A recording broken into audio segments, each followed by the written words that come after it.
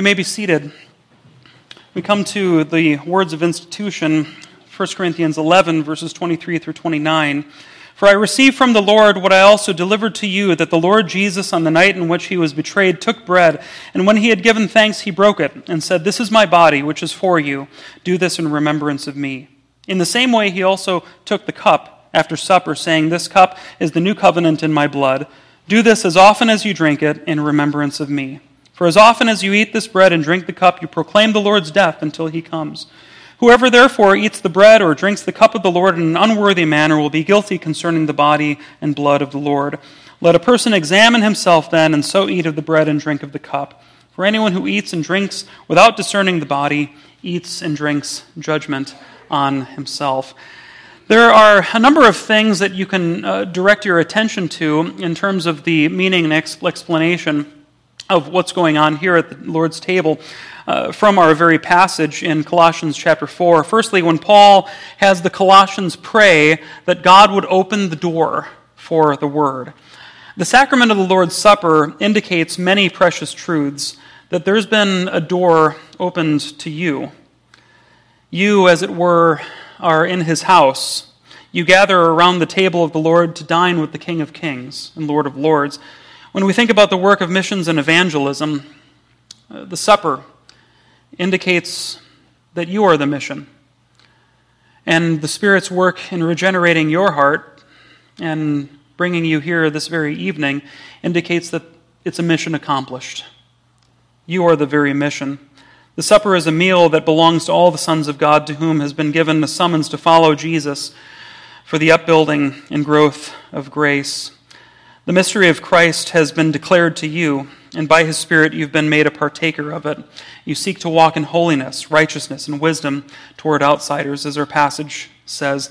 The supper is the means that tangibly represents and seals these truths to us.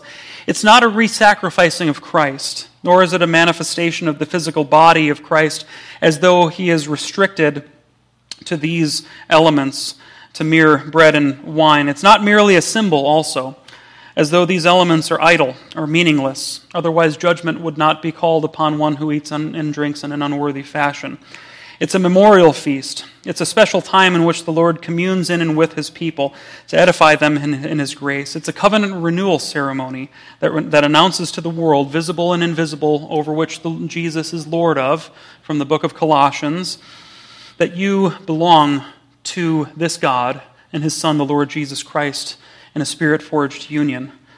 Secondly, when the Bible says that we are to walk, verse 6, in wisdom toward outsiders, the Lord's Supper is a means by which we grow closer to Christ. These elements of bread and wine stand for the body and blood of the Lord Jesus. That is, the life that he lived and the death that he died, he demonstrated to us how much is needed to reconcile us to God. God demands perfection, and what does he give? He gives Christ. And he satisfied none other than Christ, his very Son. And so through these tangible means, then, we perceive through the preached word what is becoming to the conduct of the child of God.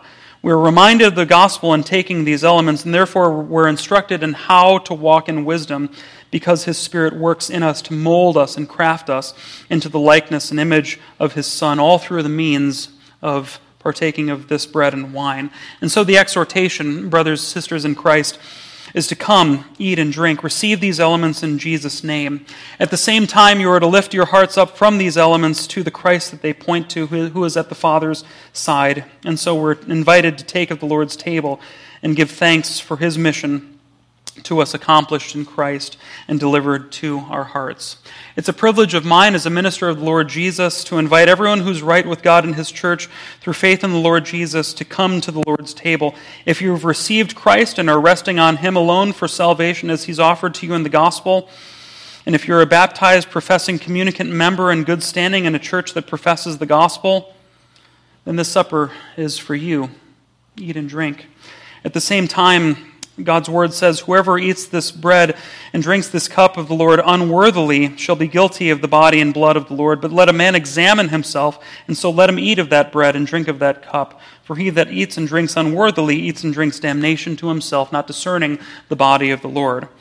So if you're not trusting in Jesus as your Savior, if you're not a member of a faithful Christian church, if you're not living penitently, seeking to walk in godliness before the Lord, then I invite you, exhort you, let the elements pass.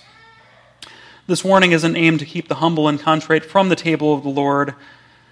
Through the elements of bread and wine, our Lord graciously gives himself and all of his benefits to everyone who eats and drinks in a worthy manner. It's one thing to eat and drink in a worthy manner. It is very different, however, to imagine that we're worthy to eat and drink. That's the difference. If you understand your unworthiness, and if you rest wholly upon the Lord Jesus Christ and his finished work for you, the Spirit's work that he's accomplished in you, come, take, eat, this supper is for you. Let's examine our hearts and our minds to determine whether such discernment is ours, to the end that we might partake to the glory of God, to our growth in the grace of Christ. Come then with joy and thankfulness at the Lord's table. The Lord's Supper is medicine for poor, sick souls. Come to Jesus. Find rest and refreshment, nourishment for your weak and weary soul. Let's pray. Father in heaven, we do give you